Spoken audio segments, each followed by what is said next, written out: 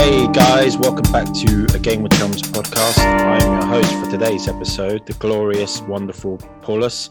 And and joining me as always is my I don't know, co-host, pink wearing. Is that Kingdom Hearts shirt? I don't know. Kingdom Hearts. It's Have you ever known me to like Kingdom Hearts? It's it's a illustrated T-shirt, but his name is Mr. Ross. Mr. Ross, you're looking fabuloso.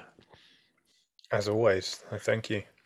Yeah, good. So I'm in fact, a Final Fantasy 14 Hades T-shirt. Sorry, man. Like, our cameras are so shit. It's like they don't even though they're 1080, our cameras are rubbish. So I can't really make it out. They've done it like a metal band logo, so it's kind of hard to read anyway. Okay, but yeah. So I'm gonna say the same thing I say to you every week. Well, we say to each other. What you've been up to, man? What you've been playing? What have you been watching? What have you been eating? You know, like how the fuck are you? I've been doing the same thing I do every night, Pinky, trying to take over the world. And how's that going for you? Poorly, surprisingly. Okay. But actually, that's probably a poor joke at the moment, isn't it? Considering what's going on. Yeah. I didn't think that one through at all. No. Jesus. Mm-hmm. What have I been doing? Just the usual stuff. I've been playing Diablo 2. Actually, surprisingly, got a weird craving to play Diablo 3 like last weekend, I think. And I was like, I'm going to go and reinstall it on my Xbox. So I went upstairs and I was like, I don't own it on Xbox. And then I remembered I bought it on PS4 because Dan said he wanted to co-op it at the time. And then he never bought it. So that went well. So yeah, I bought it on PS4 and I don't own a PS4 anymore because I gave it to my brother when the new consoles came out. And obviously I don't own a PS5 yet. So I was kind of shit out of luck. So I went on CD Keys and they had a bundle for Diablo 2 Resurrected, the remaster that came out recently, and Diablo 3 for like 28 quid. So I thought, that'll do. I never played Diablo 2, so I thought I'd start with that one. And yeah, having fun with it. It's a really good remaster. Just a bit of dark gothic dungeon crawling and looting and monster killing. It's good fun. So I've been playing a bit of that. I've been playing a little bit of Chorus, which is came out last year. It's like a space combat game with some kind of like superhero powers almost. Like you've got like teleports and you can drift in space, which is weird but kind of cool. So I've played a few hours of that. That's good fun too. Quite enjoying that.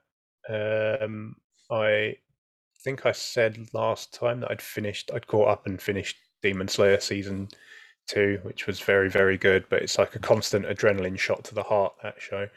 So I needed something chill afterwards. So I started watching Restaurant to Another World, which is very, very chill. Complete opposite of Demon Slayer. And I'm only like 3 or 4 episodes in, but I'm quite enjoying that. It's just very laid back, and it's just like people from another world going into a restaurant from this world and having a lovely meal. It's very relaxing. So it's an isekai then. It's an isekai. It's an isekai. Yeah. It is, but it's not like character gets reincarnated into another world and goes on adventures. It's just like every 7 days a door opens in this restaurant and it leads to another world, and then people from that other world come in and have a lovely meal. That's basically it. So yeah, it's isekai, but it's very sort of like fringe of the genre. It's just very chill and relaxing, and I'm quite enjoying it. And it makes me hungry every time I watch it. It's like, oh, it's got a fucking beef bowl. I want a beef bowl. Stupid fucking elf. But yeah, it's good. I'm enjoying it. But other than that, not been up to much really. Just reading some recent reviews that have come out, which we'll get onto in the news section, which has been quite exciting. Other than that, that's about it. What about you? What have you been doing with your time? Apart from going to work, not too much. I went to Eat Tokyo on Monday, and there it's so long. it's in Soho now, so you got to queue up. for like a minimum of 20 minutes, and I queued up outside for about 30 minutes. I never get the idea of queuing like outside for a restaurant. I never did it, but I had to do it because I was with someone. I remember the time we took my brother there, and he was like, "Why are people queuing? It's just food. Let's leave." And we're like, "It's really good food, though." It's good. It is good, but sometimes I'm just thinking I can't be bothered to queue for like in the cold for like an hour for 30 minutes to sit down and then eat and then get kicked out again. It's just like then you can't really sit there and take your time anymore. It seems like you gotta just eat and get out. You know what I mean? Because you got more customers. But yeah, I went there on Monday, had a good time. I drank a lot of sake, and what I've been playing, I haven't been playing too much, just on stream really. Nothing really on my free time. Wherever I play anything, it's always on Twitch. So I've been playing Dragon Age 2, been working through that. I try and manage my time because I try to give myself a schedule on the weekends. So I play something in the afternoon, take a break for a couple of hours, and then play another game in the evening. So I'm sort of rotating my evening games. I like Dragon Age 2 or Mass Effect 3, which I'm getting through. In the daytime, it's normally either Apex or which I started a new game, Yakuza 3, because that's on Game Pass. I was actually going to do a video on it, but then I realized that Yakuza 3 opening is so fucking boring. So I was thinking, I can't use this. It's so slow and boring. So I was just like, it's very slow at the beginning. So I was like, I can't use that. But yeah, I've been. I'm it kind of put me off, but I guess it does get better.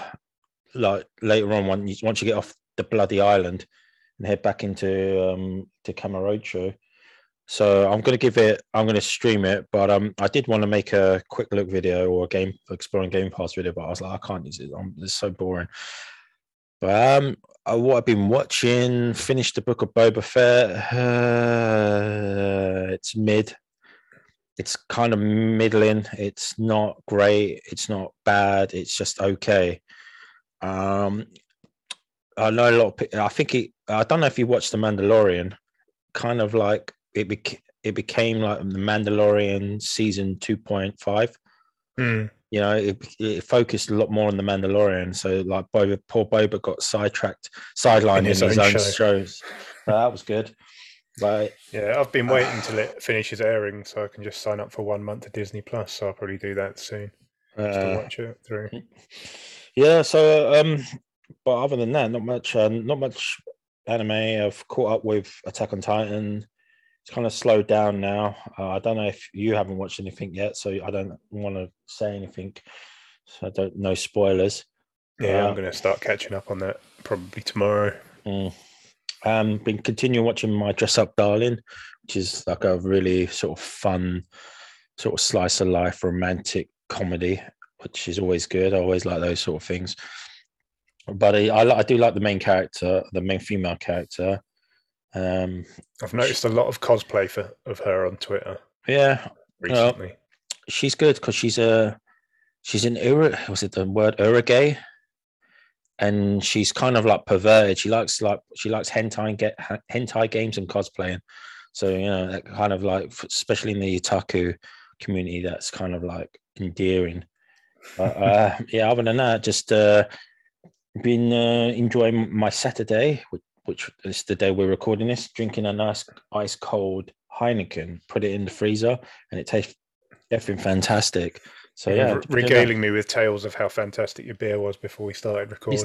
It's nice. I was like, I'm not a great fan of Heineken. I think it's okay beer. It's like fine. So if I had a choice, I have this or Foster's, I'll choose Heineken all day. Yeah, but that's no choice. In a freezer, if you put your beer in a freezer, it just to the point where before it freezes over, slightly elevates it. It puts it up there.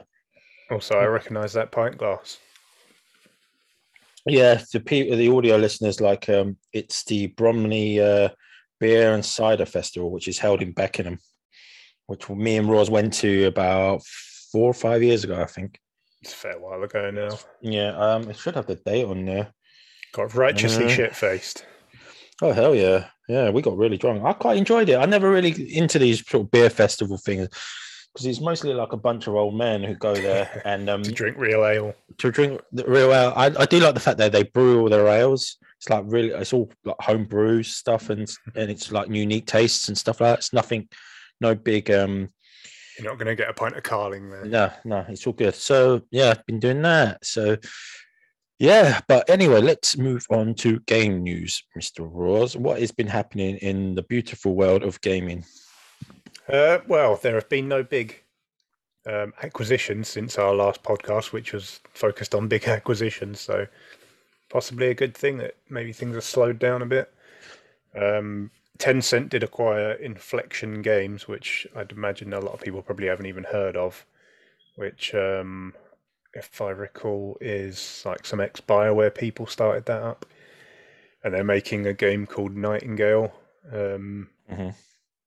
I saw this headline the other day, like it happened like 2 or 3 days ago as of recording, I think. It was like Tencent acquire Inflection Games, and I was like genuinely like, who? And they were like making the game Nightingale, and I was like, no, it doesn't ring a bell. And I started watching the trailer. I got halfway through the trailer. I was like, wait, I have seen this before. So I think they're making sort of like a sort of fantasy anthem kind of thing. It's like in a fantasy world, but it's like a shared world thing. So it's probably why I didn't give a shit when they announced it. But yeah, other than that, no big acquisitions, which is possibly a good thing. But there have been 2 big new releases out in the last week, pretty much. Horizon Forbidden West came out. Good reviews, sitting on an 88 Metacritic, which I think is pretty much the same as the first one. I think that was like 88 or 89 as well. And literally a week later, Elden Ring comes out and gets a 97 Metacritic. So people are going absolutely nuts over Elden Ring, which I think anyone could have predicted anyway, because From Software games always do well. It's weird, like that's like From Software games. Oh god, I don't really want to say it. They kind of release the same game. Really, it is kind of like the same formula all the time, but it always gets. They do it so well; it gets such high reviews. But it is pretty much the same game. Like, what was their first prop? Oh no! Like the first mainstream one was probably Demon's Souls, or maybe Probably Dark Souls, because Souls. Demon's Souls Kind of came out and no one really gave a shit. Well, it was a big thing in the import scene when Demon's Souls came out, and I think they weren't originally going to release it here, and people that picked it up on import kind of kicked up a fuss about it, and then it became a bit of a cult hit, and then Dark Souls is when it really took off. Dark Souls is the only one of these kind of games of theirs that I've played, and I played maybe half of it, and I had fun, but I just got bored eventually. And I've been watching some Elden Ring streams, and I'm like, it looks like open world Dark Souls. Like a lot of the animations and everything look the same.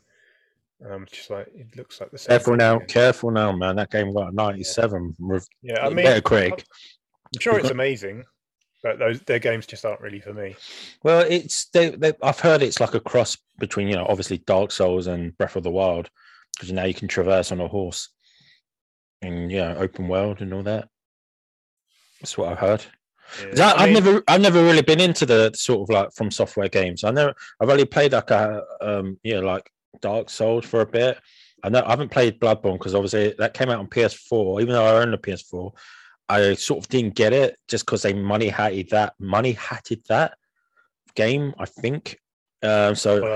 It was, the IP is owned by Sony, so I think it's one of those scenarios where they basically co-developed it. Like Japan Studio did some work on it, but they own it, so I think it was always a Sony-owned property. So that one's fair enough, I think. But yeah, I have Bloodborne. I just never got around to it, and if they stick it on PC, I'll try it because the setting seems interesting. It's like it sort of with Dark Souls. They became a new trend of like Dark Souls-esque, Bloodborne-esque games that came out. Souls-like game, or Soulsborne game, like game. Like there are a lot of copy games that came out, which is I know, like if something's successful, why not try and replicate the formula? But yeah, it's not really for me, so I don't really Story get it. as old as time. I don't really. Um, I don't know. Like, I kind of wanted to play it because I kind of like this setting, and I watched some trailers, but I'm like, it is just Dark Souls, but open world, and I was just like, is that? Am I really want to get there? If it came out on Game Pass, obviously I'll try it, but I was like, do I really want to put down X amount of money and I'll play it for a bit and then not enjoy it or give up on it, or maybe I would, mate. I don't know. Everyone says that they go, you've got to give it a try. Once you give it a try, get over it, the initial difficulty, and you get into it and you get into the world and you sort of enjoying it more. So maybe I should do it, but there's been a lot of these games and I've not really got into them.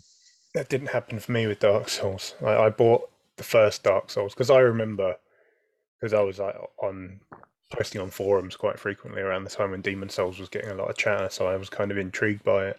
Mm-hmm. But when it finally came out in the West, I didn't get it. And then when Dark Souls came out, I thought, I'm going to try this one. Mm-hmm. I pre-ordered it. I've got like the day one edition that came with a free art book and everything. I think I played about 10 hours on the 360 version. And I was like, I kind of get it, but I'm just kind of getting a bit bored of just like inching forward a bit further every time. I think it's more for the boss battles, though. The boss battles are supposed to be extremely good and challenging and inventive. So that's what I think. Like most people boss battles like it are for. good, yeah. But it's the world design. I mean, obviously, I can only speak of Dark Souls 1, but the world design is really good as well. It's like a little puzzle box. You push forward, and then you kind of unlock these sort of shortcuts back to where you were before that make your next run a bit faster and stuff. And it feels like a very cohesive, well-designed world. But it's just there's basically no story in it unless you really, really go looking for it. And it's like a lot of it's in like item descriptions and stuff like that. And so unless you're going to push on just for the sort of challenge of getting a bit further, after a while I just got a bit bored of it. I rebought it on PC when they put it on PC. I think I played like an hour of that, and then I rebought the PC remastered version like last year, I think. And I was like, right, this time I'm going to really get through it. And I got about halfway through it. I think I was about halfway anyway. For anyone that knows Dark Souls, I was in a forest area above the waterfall where you fight the Hydra, having come back from Anor Londo. And I was just like, I've enjoyed it, but it's kind of dragging a bit now, and I'm just starting to get a bit bored, and I just stopped playing it. So I think these games just aren't really for me. I just kind of get bored and drift away after a while. To be honest, I thought maybe I should get it and do maybe like a video on it or a or live stream it, just because it's the big thing, and you get probably like might get a few more eyes on the videos. But I don't know, like with these sort of games, when these new releases, especially like the big anticipated games, if we're not interested, we don't tend to buy it because we don't get codes or nothing like that, like other like influencers or YouTubers or nothing like that. So we got to pay for it. You have to spend 60 quid for it. Yeah. So do you know what I mean? Like people are in a position to get these things sent to them for free, these games, but we don't do that. So it has to be like we have to be interested in it to buy it. Like if we got sent a code, I'd play it. Yeah, of course we would. Yeah. And make just like as you said, if it was on Game Pass, I'd play it and check it out.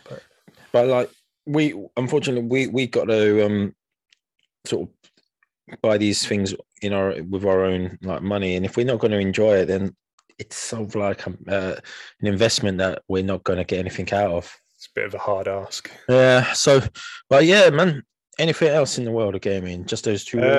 We didn't talk about Horizon Forbidden West. Like we sort of glossed over that.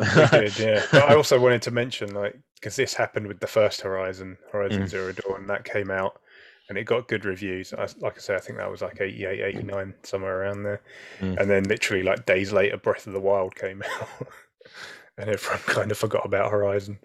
And then this time Forbidden West comes out, and then like a week later Elden Ring comes out and kind of blows it away. So that series can't catch a break, but Forbidden West looks really good. Yeah, it's got good reviews. Seems like a good sequel. Wow. Okay. I mean, neither of us have a PS5, so Obviously, No. it's cross-gen, so it is on PS4 still as well. But I don't have a PS4 anymore, so I just can't play it at all. You have a PS4, but are you interested in playing it at any point? I played the first one, but then again, I don't know. I don't know. Like, I know, like, PlayStation have got that Project Spartacus that they're going to release. I don't think it's like a Game Pass. Apparently, like, it's like try a few hours of the game, then buy the full Yeah, game it at sounds like full it's going to be price. more like EA Access or EA Yeah, Play as it's called now. yeah. Like, you just they allow you to play like 5 hours, and if you like it, you can buy it at full price. So I don't know. Like, I don't think PlayStation will go down the Game Pass route where you're allowed to play the whole game for for free, pretty much. I don't think they'll do that. Yeah, It's not new releases anyway. yeah. So yeah, man. Anyway, I think that's enough. I think that's all of the gaming news. Nothing else apart from the big news. What have you pointed at? What more? There's one more thing. Oh, please do tell. Don't keep me in Steam Deck suspense. reviews. Steam Deck reviews came out. Yeah. See, And they seem broadly positive. before we start recording this podcast, we go over the gaming news now, and yeah, I completely forgot that we actually mentioned it in the pre-chat. But yeah, As of recording this, Steam Deck reviews came out yesterday, Friday the 25th of February, and I think that's when the first sort of wave of pre-orders went live. So I think people have been able to complete their purchases and get their orders in. But seems broadly positive. It seems like the software side of things is kind of coming in a bit hot. There seems to be quite a lot of issues at the moment. But from what I've read, it sounds like Valve were basically like patching stuff every day over the last sort of week in the review period. So like people were saying, like, even like the day before my review went live, new features were getting patched in and stuff like that. In the week, they put up a page, store.steampowered.com/Steam Deck/my games, and you sign into that, and it tells you which of your games are verified, playable, and unsupported. And I looked at it. I think it was Wednesday, maybe when the page went up, and I looked at it, and like 15 games of mine had been verified. 12 were playable with issues, and then like another 11 were unsupported, and then all the rest of my games are untested. So I was like, oh, that's a great start. And they've been adding to it, so more games I wanted to play on it are now in the unsupported category, which sucks. Clannad, I have Clannad in my Steam library, and I was like, that would be really good to play on the Steam Deck. Nope, unsupported. The Trails in the Sky games, which I've been thinking, like, literally when the Steam Deck was announced, I was like, oh, this would be really good for like old JRPGs and stuff, like the Trails in the Sky games. Nope, they're not supported, so fuck. I think I'm going to be installing Windows on this thing. Yeah. The games I actually want to play on it aren't getting supported. Yeah. But in the supported list, though, is Horizon Zero Dawn, which I played the original on PS4, and then I bought the PC version on Steam like last month or so for like £8.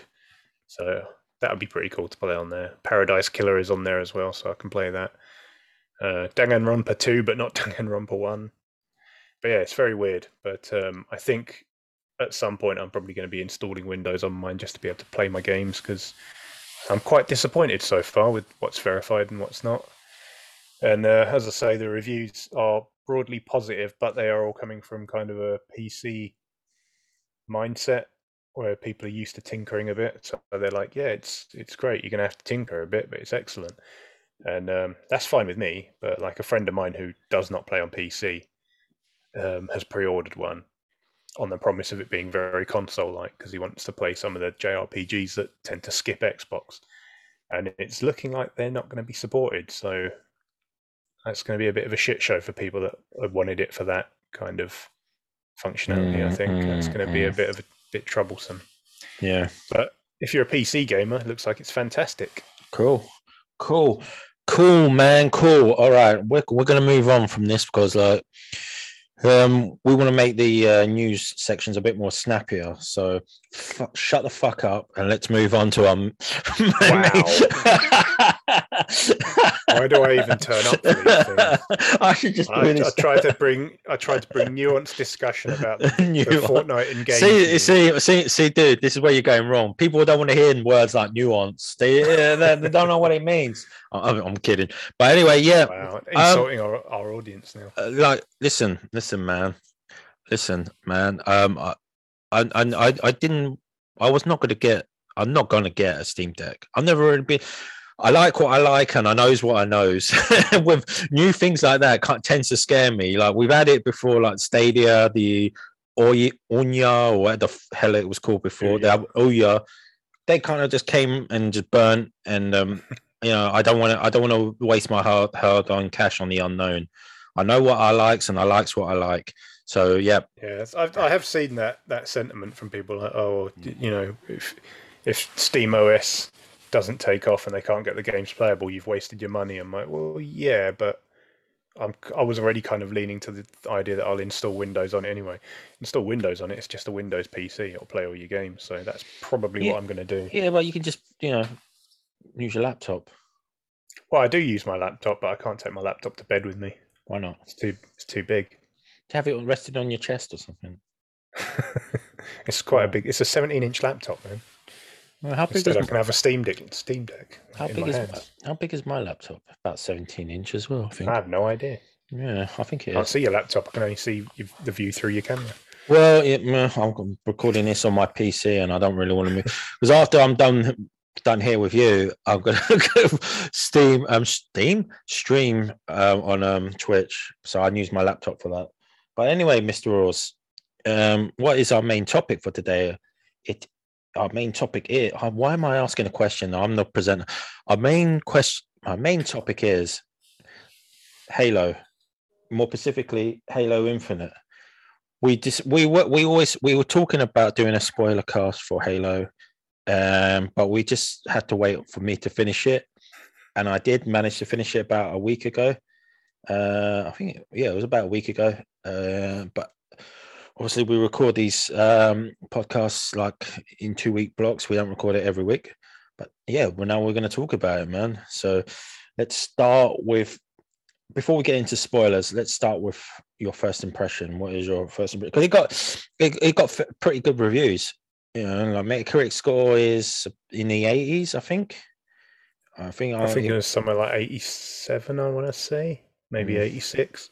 But yeah, it reviewed well, and people tended to think, 87. Yeah, that's good. Which is higher than Halo 5, which I think was 84. But it did review very well. People generally liked the campaign. I think people were appreciative that there was more to do, because obviously, like, Halo has always been a linear first-person shooter. You play the campaign like 8-10 hours and you're done, and then you move on to multiplayer. And they've massively expanded it now. Obviously, it's open world in a sense. There's a lot more stuff to do. Like, you might call it busy work, whatever. But there's more stuff to do there. And I will say, like, probably the closest analog to it is Far Cry. Yeah, yeah. Like an open world. Yeah. FPS. It sort of follows that sort of formula of a Far Cry game, especially the since Far Cry 3. I think it sort of follows that sort of blueprint, which is not a bad thing. I mean, people like Far Cry, and I think Far Cry 3 was an excellent game. So it's no bad thing about that. It is a departure from the previous Halo games where it's very linear. This is more like, if you can attack a base, a stronghold. If it's too much for you, you can just bugger off and just leave it for a bit and then come back. So that's all good, man. I really enjoyed the game. I think the addition of the grappling hook really, I think a lot of people's first reaction to Halo Infinite was the grappling hook, which made traversing much more fun. It's a good offensive and defensive tool to use. So it sort of changes up the gameplay, the style of game, which something so simple like a grappling hook can change the game for you. I really found it really good, and especially with the upgrade system you can do. Obviously, I put all my Spartan cores, which are the upgrade points, into the grappling hook, and had that maxed out, and it's so good, like Master Chief, Spider-Man sort of thing, just swinging around, But Yeah, it's good. You can upgrade it so the cooldown is shorter, which you should do as soon as possible because you're going to want to use it all the time. Yeah. You can upgrade, and then another upgrade electrocutes it. So if you hit an enemy with it, they start going frozen in place. And then I think it's the final upgrade you can do if you hold down the melee button while you're grappling towards someone or something. Then you do basically a super punch at it. Which is for a lot of enemies like a one-hit kill. Which is, once I unlock that, I use that all the time. It's like an AOE, an area of effect. It affects the other enemies around you as well. Yeah. Yeah, I think that's the final upgrade, actually, isn't it? You unlock the actual ground pound before that, and then the final upgrade adds an AOE effect to it. But yeah, you have, how much equipment do you have? You get the grapple shot, you get the shield, you get the sensor, booster, thruster, whatever. There's another one. You get to upgrade your shield, and you get to upgrade. You shield. You get to upgrade your own shields. Well. Yeah, which doesn't feel like it does much at all if you're playing on heroic or higher, because you still get absolutely shredded. Especially later in the game. But yeah, like, to go back to the Far Cry comparison, I generally don't enjoy Far Cry all that much. I played half of Far Cry 3. I did the first island and beat Vast, and I was like, okay, that's enough. I'm kind of bored now. And so I get people's kind of hesitance when they see, like, oh, it's going to be one of those open world Sea of Icon games. And it kind of is, but it also kind of isn't. They're quite relaxed on the icon hunt stuff. Like, there's other bases to attack. There's collectibles to find and stuff like that. But it's not like you don't open the map and it's just covered in icons. There's like a decent handful of stuff to do, but they don't go overboard on it. But the fact is, the other things like the banished strongholds and stuff like that, and the freeing groups of Marines, what they really give you is just another excuse to get into Halo combat. And the combat is why I like Halo, because there's no other FPS that feels like Halo. So just to have more time in a campaign, to actually spend more time just fighting and using the Halo sandbox. Because obviously in the older Halo games, you move through a level and the level's done. You can't just like hang around or go somewhere else to try something else. But in this, you can. You've got this open world. You've got a bunch of different things. You've got different elevations, because the map is like ridiculously vertical. You can get up really damn high in some places on the map, especially with the grapple shot. You can get up to stupid elevations and snipe people down below you and stuff like that. I think they said before release that their kind of touchstone was Halo CE, so they wanted to make, if Halo CE was made today, what would it be like? And I think they kind of nailed that. It feels very combat evolved, but a 2021 open world game as well. Yeah, I agree. But like it's like you can find, it's a big Halo. They want you to try all the weapons and the various ways of taking down a certain base. What's the thing? Fobs take over those. They do just want you to try various ways. Like, you can go in there sneak. You can go in there all guns blazing. You can go in there sniping. And like you got your high value targets as well that you can go after, which presents it a much challenge. But the one thing some of which are very hard, they're very difficult. But the one thing I will say about Halo Infinite is the boss battles. People complain that Halo didn't have good boss battle encounters ever since probably maybe, I think the last good one was maybe Halo 2 when you fight Tartarus at the end.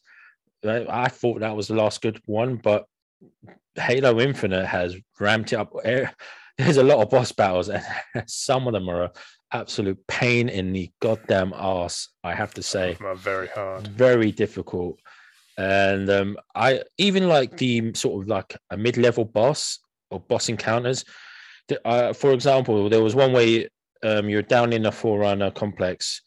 You enter a room, they lock the door behind you, and you just get two elites, invisible elites with energy sources charging at you, and you just have to use whatever you can to sort of like, even if you use like the tracker which discloses their location where they are, it's still difficult because it's someone that they charge at you, and the elites are like bloody Halo Reach but on steroids. They're like so bloody agile, flipping, jumping over you and stuff, and cartwheeling away.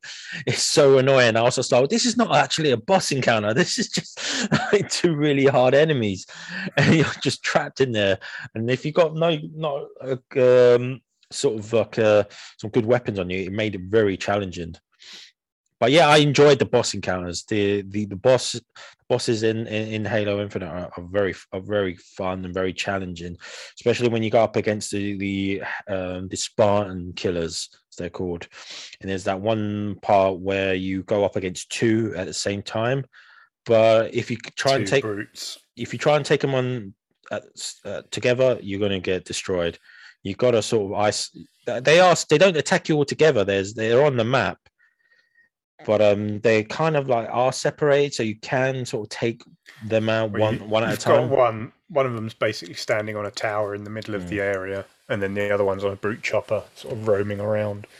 So you can kind of isolate them a little bit, but it's tough because the other one's still bombarding you with stuff while you're trying to isolate them. But yeah, that boss encounter took me a while to get through.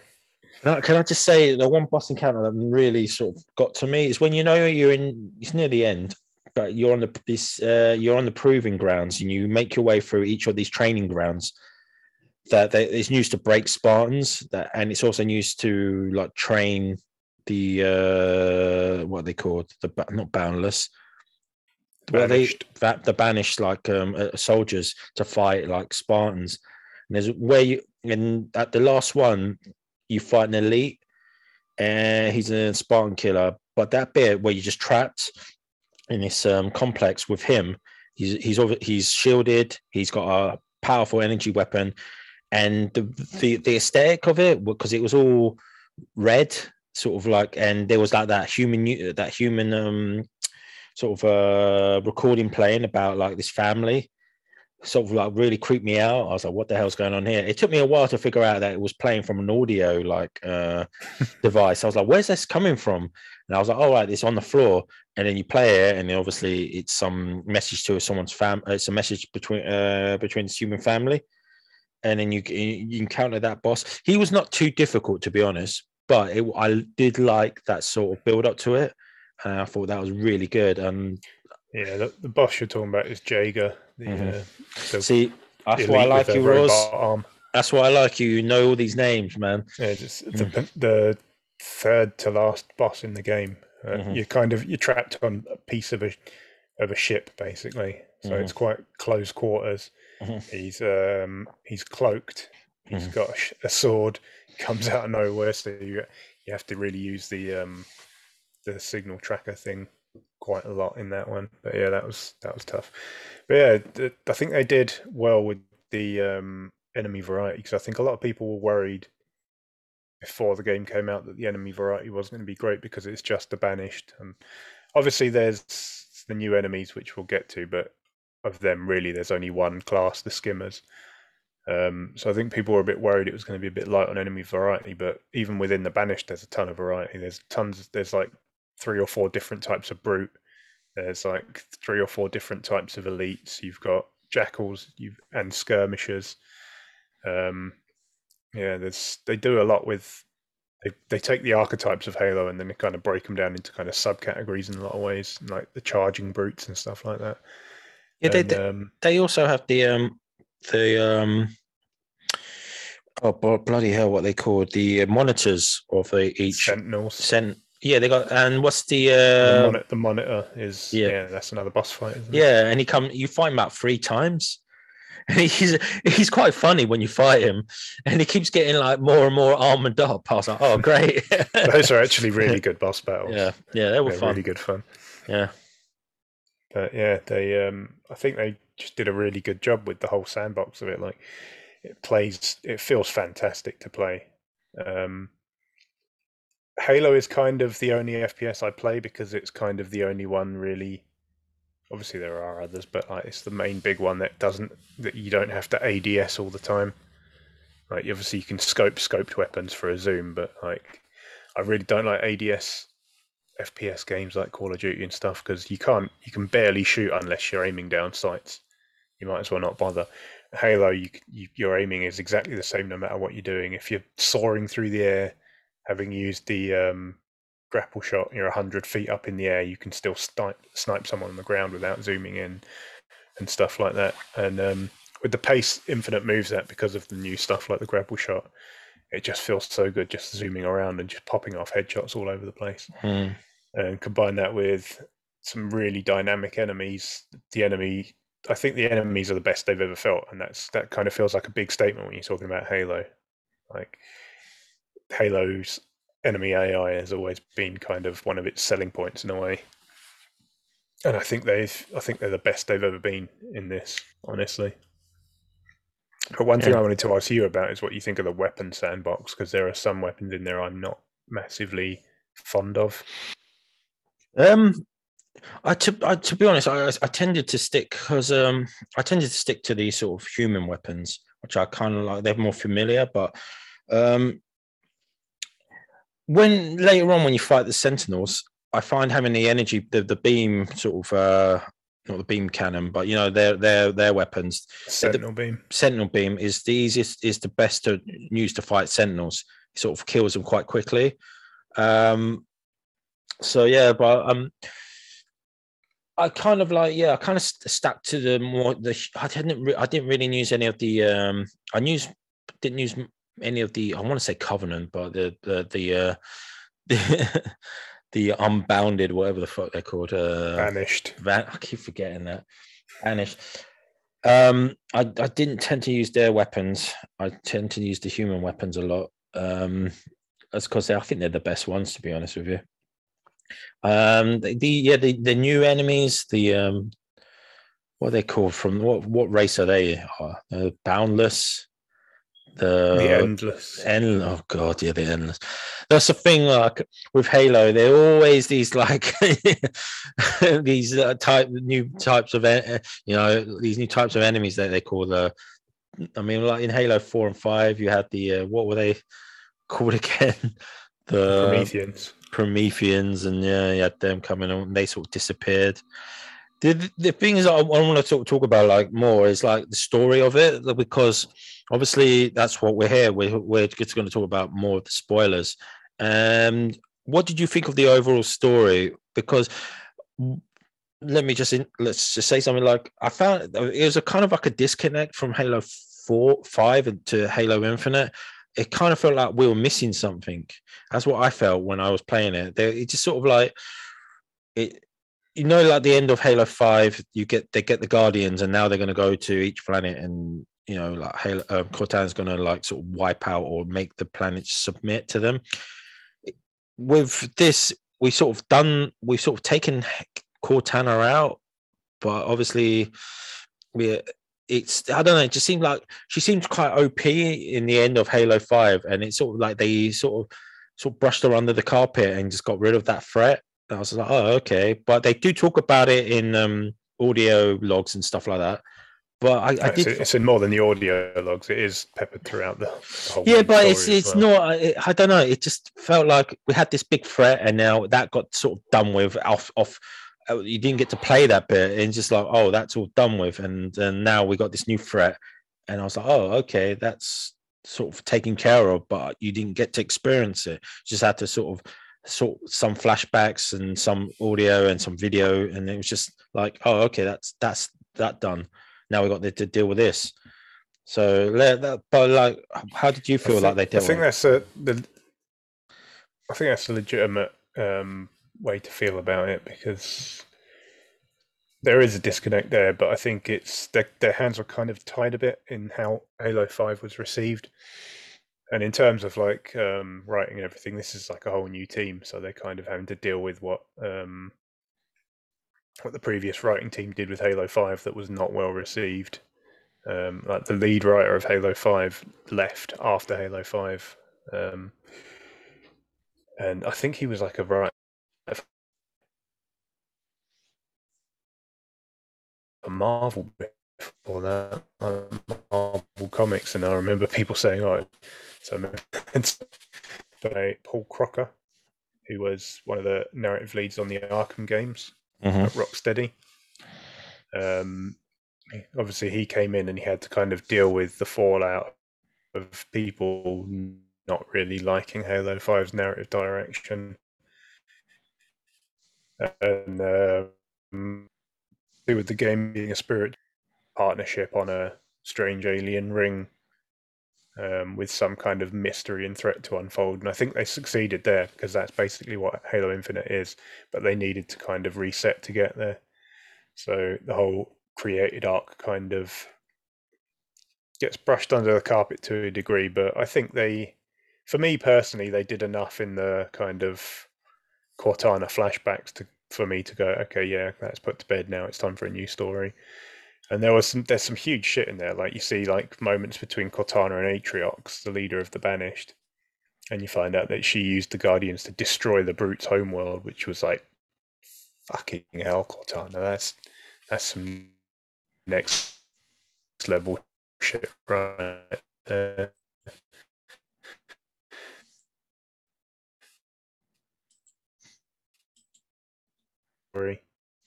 But considering what they had to do, I think they handled it well. They passed off the last arc, and they started a new one. And I'm actually quite excited for the new arc because I want to know the whole mystery.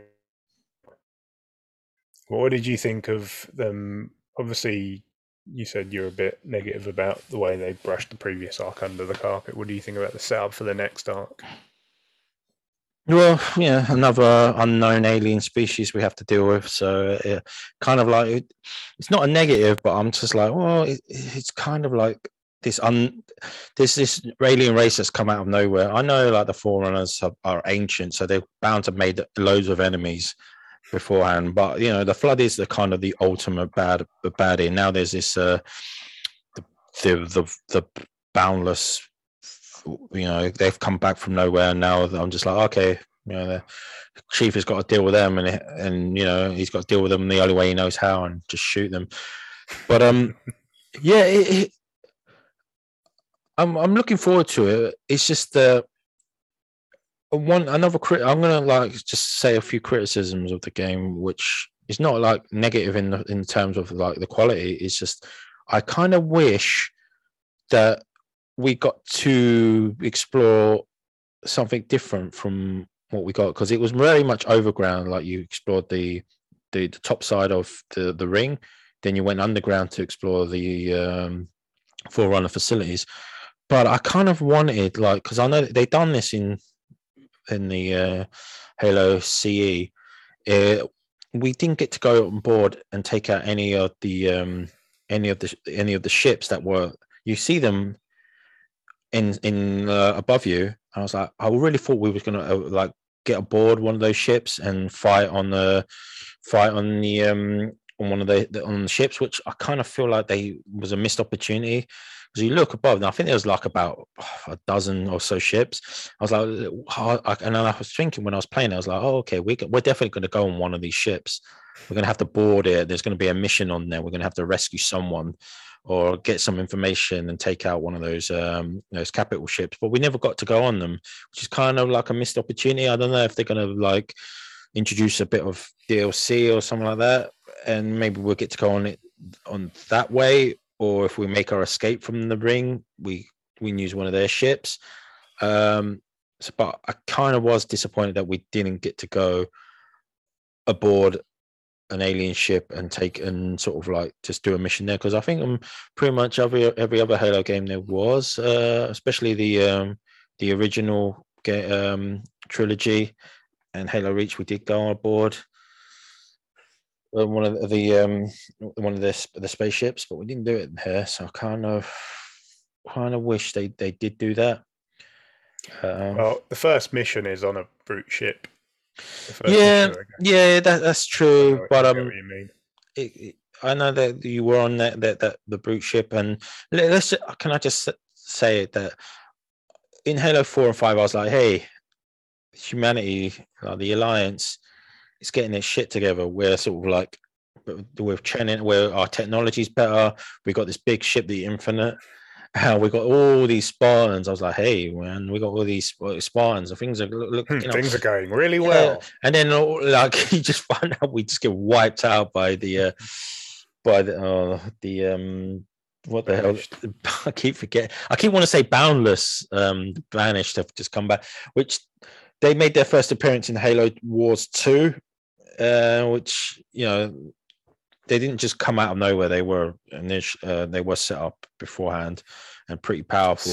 Set up really well as well, Yeah, honestly. yeah. And So when people found out the Banished were going to be the main enemies in Infinite, a lot of pretty much anyone that played Halo Wars 2 was like, "Fuck yeah!" Yeah, because they were set up very well in that game. mm-hmm. But it's kind of like what was I saying? Yeah, I kind of wish there was a slight variation in where we fought.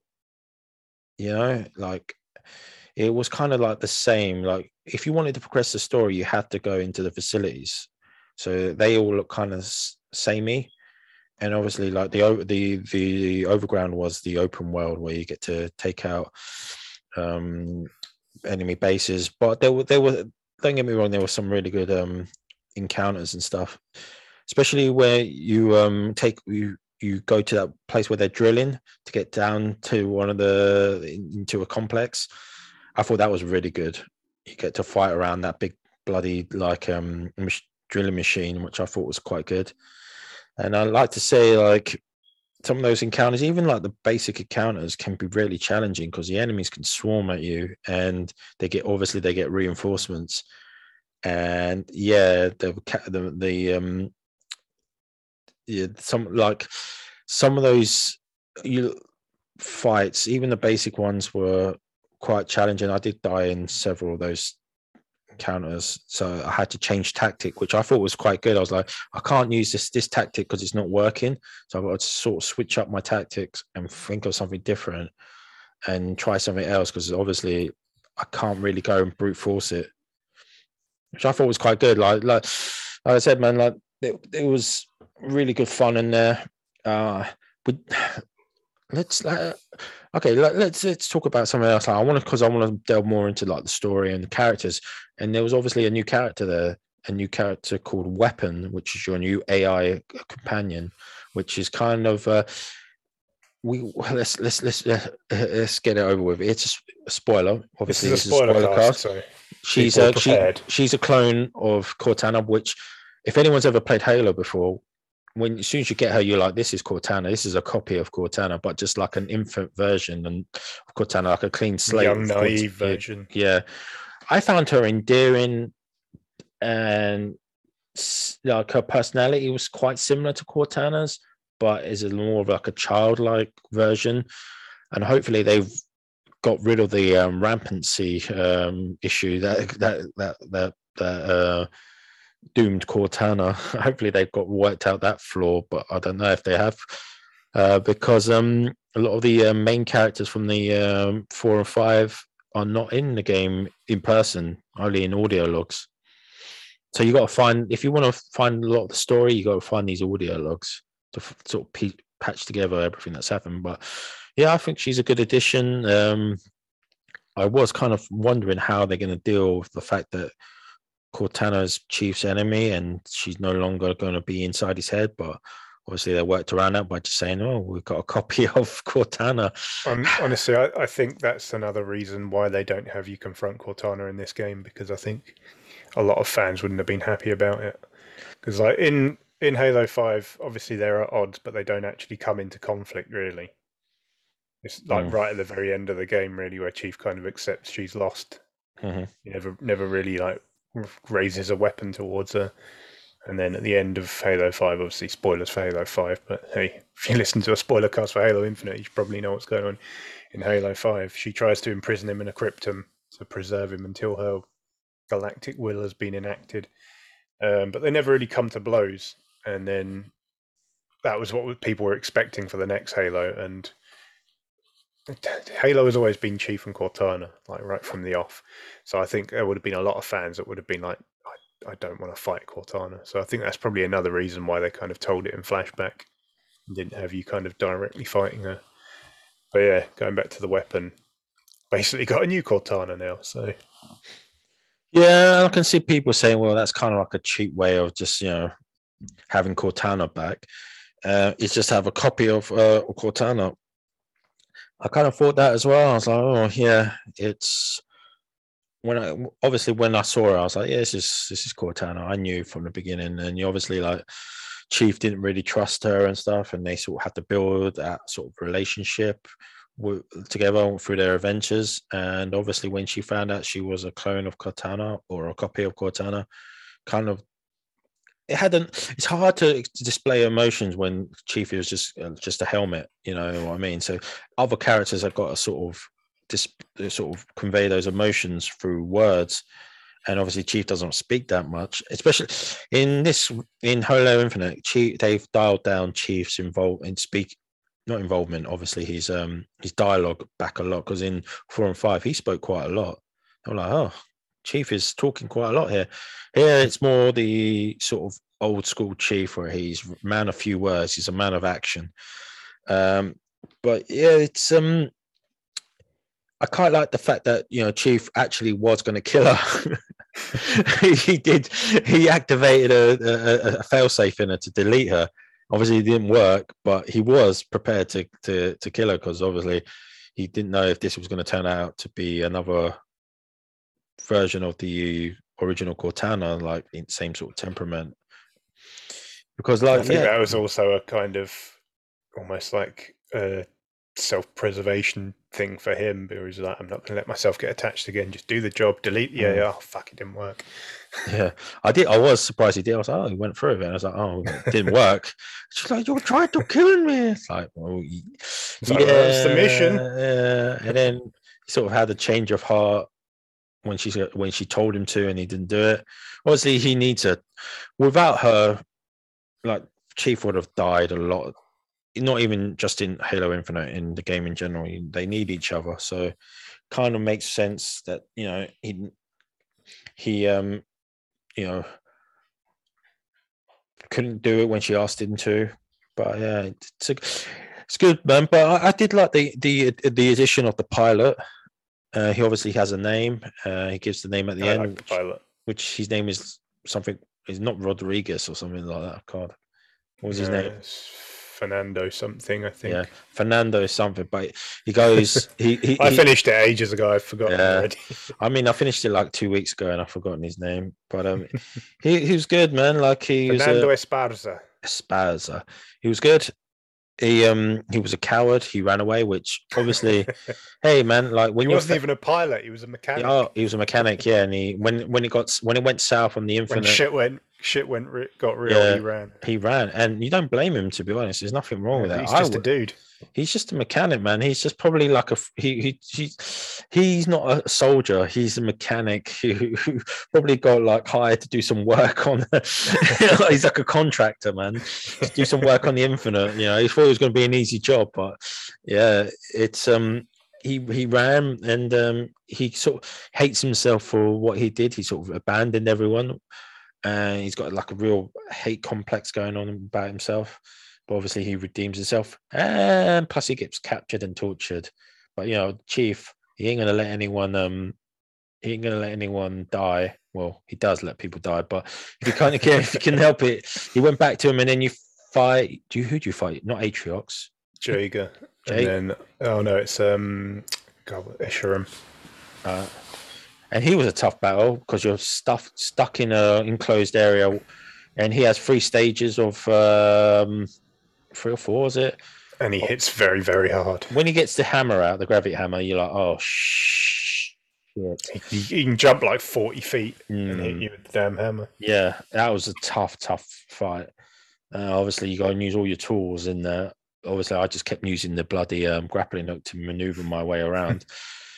Yeah, that was very, very challenging. It makes you think. It's like, obviously, like, with previous like enemies, you just shoot until they're dead. But with these sort of boss encounters, you can't do that. You gotta shoot, but you also got to Gotta make sure you're not dead. yeah, because you can die very quickly. So, What did you think of Escharum as a character? I don't know. It's there's not much to these enemies. Their main goal is they hate humanity. That's all that really is. They do. It's just like everything they're about. It's just like I hate humanity. Or you're the legendary Spartan. You're the demon. Oh, come to me, demon. I want to challenge. Blah blah blah. So there's not much. I can't say he's a good like villain. Not really. It's just like, oh, it's another alien. He's another brood that wants to kill all of humanity and wipe us out. It's been done like with the Covenant, obviously. Like, I thought Taurus was probably a better villain than him, maybe because he was the first time he encountered the brutes. But he did. There was some interactions with him and his other cohorts. They were quite like, they obviously like, he cares about his troops under him, and he even has an elite as his best friend, given that the rivalry between them.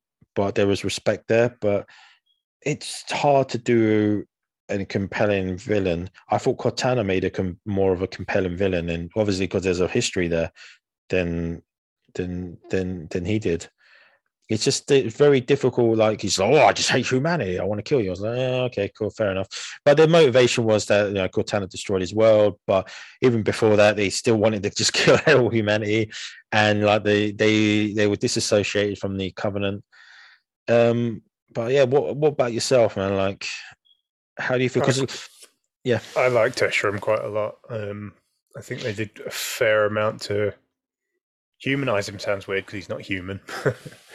But his motivation is basically he's an aging warlord who wants to have his last climactic battle against another legendary warrior, basically, is his whole deal. But he was Atriox's mentor, basically. So he has a lot of pride built up in the Banished, and how the Banished kind of separated from the Covenant and became a galactic force themselves. So again, like, he has a lot of pride in the people below him and his Spartan killers and everything. But I think it helps. I don't think he was massively like fleshed out, but I think they did enough to make him reasonably compelling. But I think it also helps that he was voiced by Darren DePaul, who's a really damn good voice actor. I think his performance as Escharum was really good. He's been in like Warcraft and stuff for years. He's Reinhardt in Overwatch. Darren DePaul. He was the main bad guy in Final Fantasy 15. He's been in tons of stuff, and he's just a really versatile voice actor. I think he did a fantastic job bringing that character to life. So I think that's probably half of it. Just that I really like Darren DePaul. But yeah, I think they did a decent job with him. Again, it was just like the motivation was literally, I'm getting old and I want to go out in style. So fair play to him. He did. Went out in style. He went. And I did like the moment where he gets back up again. I was like, oh, here we go. He's getting back up again. And he sort of dies in Chief's arms. And I was like, that's quite a touching moment. There was a mutual respect there. Warrior to warrior. Yeah, there was a mutual respect. And I think he was disappointed when he beat Chief not like you had control over Chief in the beginning of the game. Where that was Atriox in the beginning. Oh, it was, isn't it? Shit. But he's still alive though, Atriox. He'll be making a comeback. Spoilers. Even though he's still alive though, man. But watch after the credits and you'll find that out. Yeah, but I think like they were kind of like, I did like the fact that they mocked Master Chief for like being beaten so easily. They were like, oh, he's not much of a legend, and obviously each time he progresses, they're just like, oh God, come to me, Chief. Oh, you're the legend, are you? I was like, yeah, I am, man. I am the legend. He's like, come, legend to legend. I did like the respect, and the ramp up and the music was so good. The music is, we haven't mentioned the music. The music throughout the whole game is fantastic. Especially like when it starts ramping up near the end and you get into like these final battles, it's just like, oh my God, music is getting so good. And like when like you did go into boss encounters and like, come to me then, Spartan, show me the legend. And then Weapon was like, well, he wants to see a legend. You show him a legend. I was like, hell yeah. I was Yeah, like, let's I go. got this. I got this. And then I died. I was like, oh, I ain't got this. These guys are a bit too hard. I got to use my brain, man. But yeah, that was that moment. I was just like, start getting pumped. I was like, yeah, here we go. There we go. Come on. Let's go. Let's Come go. on, I'm dead. Yeah. And I was like, oh shit, I'm dead. Then I come back. I was like, let's go. But yeah, there's great moments, man. Motherfucker. Yeah, there's great moments in that, and it was a celebration of just Halo. Weapons, vehicles felt good, even though I think like the tank, the Scorpion, kind of like was made from paper.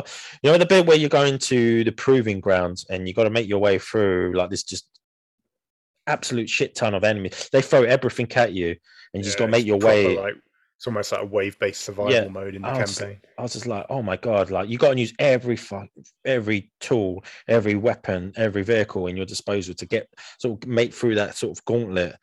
And I was like, I got the tank, and I was like, oh, I'm dead. It just blew up. There was wraiths everywhere. There was cannons. There's like drop ships and stuff. I was like, holy moly! I got to inch my way forward here. But all the vehicles in the campaign honestly feel like they're made of paper mache. Like you get to the point where you've unlocked everything at the FOBs, and you get a wasp as like the final unlock, and you think, oh, brilliant! I can just fly around the map now, and you fly around like 2 shots, and you explode to a fiery ball of death in the air. Okay, great.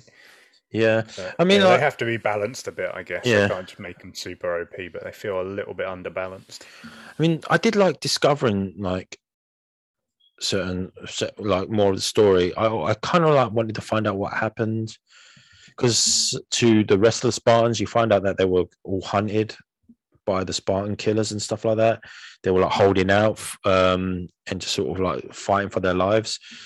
You do encounter a couple of Spartans, dead ones, and obviously the one in the beginning where you learn about like Spartan cores, and then you get one of the ones where you have to rescue them, and then it turns out he's dead. He dies. But I kind of like that because it kind of put more sort of like danger to the banished, and especially Spartan killers, that you're like, wow, these guys can just take out Spartans really easily. I know Halo Wars 2, when they first encountered the Spartans, they sort of ripped through them. I think it was Atriox that ripped through them quite easily. Yeah. And you're like, wow, this is deeming business. Just dominated red team. So yeah, like, and these newer Spartans are not as, they're sort of mass produced Spartans, so they're not as good as the original Spartan 3s. But yeah, they still made their way through them, and I kind of wanted to find out what happened to Osiris. So they kind of like just went in the game. So I don't know what happened to them. Some theories said that they were killed by the Spartan killers, because apparently you can see like what's his name? What's the leader of the Osiris? Locks, the piece of his helmet on one of the Spartan killers. And apparently that's what they are. Because I read up afterwards. I was like, where were they? I was like, oh, like apparently his helmet or a piece of his armor can be seen. Yeah, there was a leak of action figures before the game, like months before the game came out, of that brute character, and with Locke's helmet on his. It was like a shoulder pad or something. I can't remember now.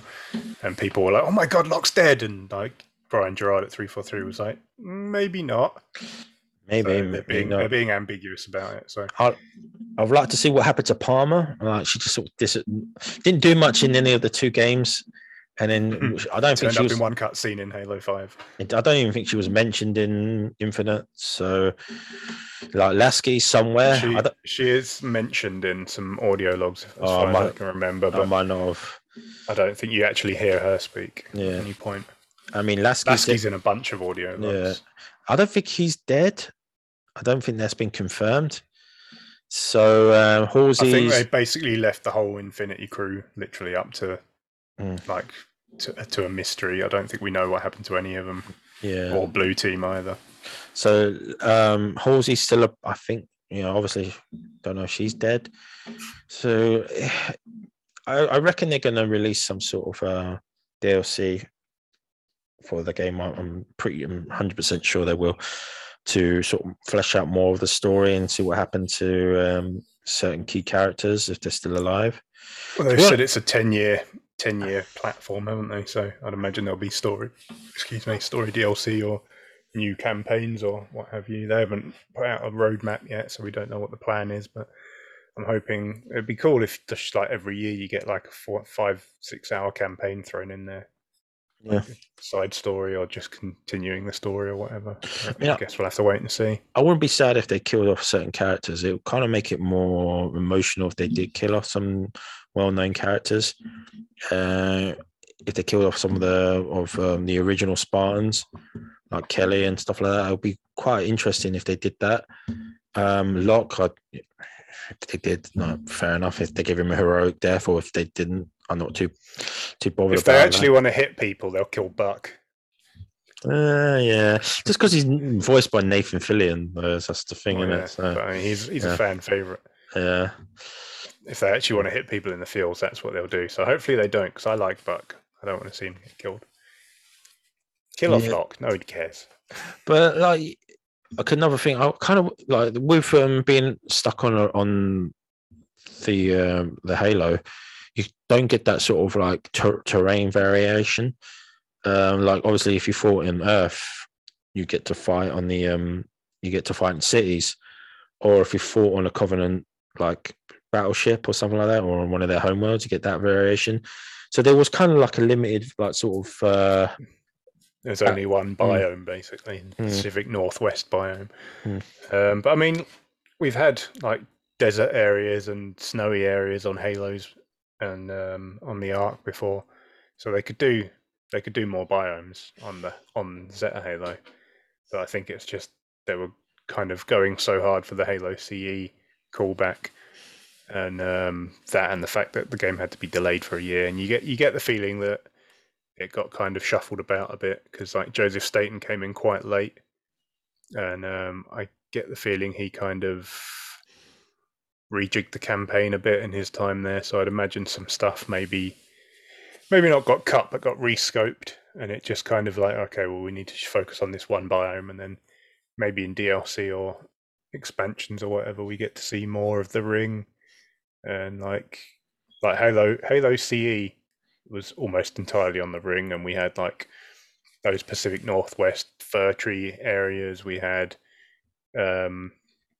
sort of deserty areas, we had snowy areas, we had a swamp. So all those areas can exist on one ring. So I think we'll probably see them in extra content that comes later. Yeah, I mean, like on Halo 2, you get to go through these sort of like ruins, like they look like temples and stuff. Which Cortana specifically says they don't seem to be Forerunner. Maybe they're the Boundless. Maybe fuck knows what these people are. the Endless. But well, no, I think the Endless, Boundless, whatever, man. I think the implication was that they were human structures. But they'd kind of never really delved into it. Yeah, I still like want to find out like the humans like role. Like we were supposed to be super advanced and one of the dominant species, and still not really got into that yet.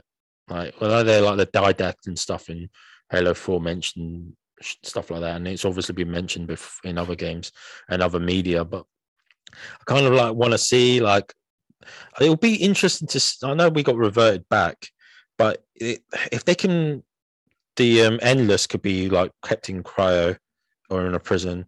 There must be like a proto-human that is out there. That would be so cool if there was. Do you know what I mean? Like they were like, oh, this is how we were before. It comes out. Interesting. Yeah, I mean, like, why not? And almost all of that stuff in Halo 4 was in the terminals, which most people probably didn't see, which probably contributed to a lot of people being confused by that story. Because without the terminals, literally all you have is one cutscene with the librarian explaining things, and it otherwise comes out of nowhere. Whereas I read the Greg Bear books before Halo 4 came out, or the first one anyway, and in that they literally like spell out, oh, humanity had an interstellar empire that was almost the rival of the Forerunners 100,000 years ago. And I read that, I was like, what? And then in Halo 4, I was like really excited to delve into it, and it's literally all in the terminals. So if you miss the terminals, you're kind of screwed. But yeah, I think there was a lot of pushback against that stuff as well. So I think they'll probably steer clear of all that as well, unfortunately, because they tried it in the past and didn't execute it particularly well, and now it's kind of almost poisoned the well to an extent. Mm-hmm. But the Endless, I am quite excited about because, obviously, as I say, I read all the novels and everything. I've been into the Halo story and the lore for 20 years at this point. Spent years like discussing it on forums and trying to piece together fan theories and everything, and like who really are the Forerunners? Where did the Flood come from? What is a Reclaimer? What is the link between humanity and Forerunner? All that stuff's been answered now. So, kind of, if you're going to continue the series, you either have to answer that stuff or you have to just keep stringing people along and not answer it. And then either way, you're going to piss someone off.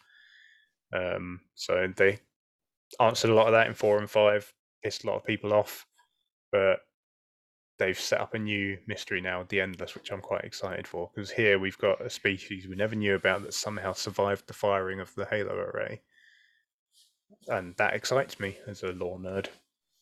So I'm excited to see what they're all about and how they tie into the greater Halo mythos and whether they're linked to the proto-Forerunners, as you might call them, the precursors, who supposedly created the Forerunners and humanity.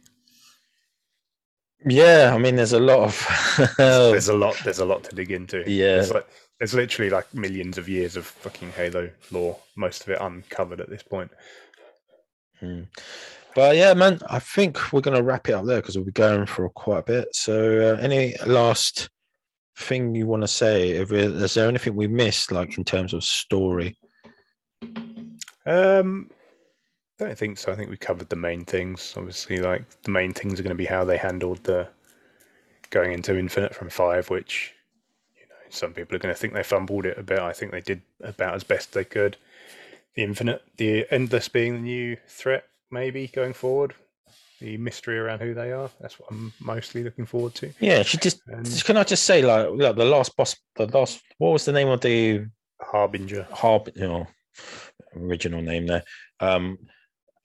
Yeah, that boss battle was a bit annoying as well because she teleports a lot. And I was like, that's hard. And she fires like energy projectiles at you that sort of track you, and you got like the bloody, you got enemies like coming in and attacking you as well. So I found that quite challenging and quite annoying that battle, but it was satisfying. Luckily, if you kill all the banished, they don't respawn. Yeah, you can just clear all them out first. Yeah, but it's still very hard. Yeah, because she fights you in like you knock her down, and obviously you attack her, then she gets back up. I think that's like 3 stages of that, and then more enemies come out. But yeah, you got to use your grappling hook, use your thrusters to sort of maneuver away from her. But yeah, it's a tough like battle. But why did she hate you? She's just like every new alien you fucking encounter just hates you. And it's like, oh man, I know, like, because I get it. Like humanity was such a big, like, powerful force. There's some built-in hate between them. But I'm just like, why? Why like hate us and not hate the Covenant or the the Banished or whatever? You know, why are they always like teaming up with them? The only alien species that didn't were the Flood. You know, so well, I mean, they were certainly happy enough to turn people into mindless zombies and try and take over the galaxy. Yeah, I mean, but I'm just like, why? Like, has every new alien species or whatever, you know, like factions just automatically just hate humanity? Can we not find a friendly bloody alien race that want to help us instead of fighting us all the time? Because I'm like, oh yeah, we're going to fight them and we're going to fight the Banished as well. They're going to team up, or we could have like a freeway, which I probably would prefer because they were getting Atriox, what's his name? The brute leader, what's his name? Escharum was getting annoyed with Harbinger near the end, and I think they were actually going to like double cross her, or she was going to double cross them. So I wouldn't mind if there is a freeway battle between us and humanity, the boundless, the Banished, Endless, and you know. But yeah, I mean, like, I think when you first meet the Harbinger, she says to Chief like, "We're not enemies," but it's just that Chief kind of keeps interfering with whatever she's planning. But yeah, obviously her race have a lot of hatred for the Forerunners, and it's possible they just see humanity as like an extension of the Forerunners in a sense. But yeah, she did say we're not enemies when you first meet, and then you just keep screwing with her plan. So she's like, okay, time to try and kill this green guy, which did not go well for her. Yeah, and then she teams up with our enemy, so that kind of like makes her. Chief is like, well, you are working with the banished, so you kind of right to assume that, because the banish's goal is to wipe out every human on that ring. Yeah, but then we don't know what her plan is. She's clearly using them for whatever her plan is, but we don't know what that is. She could have just spoken to like Chief and go, "Hey, this is my plan. Let's talk about this." But I think overall we had a good time with Halo and Infinite, and I'm looking forward to the story content that they add, and looking forward to when they add multiplayer, because they didn't have multiplayer in day one. You mean co-op? Co-op, sorry. Yeah. They did have multiplayer. I was very confused for a second. Yeah, sorry, I got confused. I've been playing the multiplayer every night. Oh, right. The multiplayer is free. I mean, co-op. So I can't wait to them to add co-op. So maybe that'll be really fun in co-op. Yeah. I can see why they had to delay it, given like the size of the world and everything, and like it's kind of a new challenge for them, given that you could probably be anywhere in the world. And I kind of think back to when we played State of Decay in co-op, and it's like you're kind of tethered, so you can't go too far from one another. Mm-hmm. So I'm kind of thinking it's probably something on some kind of networking issue they've got to work through with that. But this game is going to be stupid fun in co-op. I'm really excited to play it in co-op. Mm-hmm. Cool. But yeah, thanks for listening, guys. And we're available on most podcast platforms. We can also watch the audio version on YouTube. You can check out our Twitter page at Game with Chums, our YouTube channel, Game with Chums, Instagram, again, A Game with Chums, Twitter. I'm sensing a pattern here. Game with Chums. All the links will be provided in the video and in the audio version on Spotify. Yeah, but thanks for listening, guys. Hope you enjoyed, and come back again, and hopefully we'll talk about other things. But yeah, say goodbye. Bye.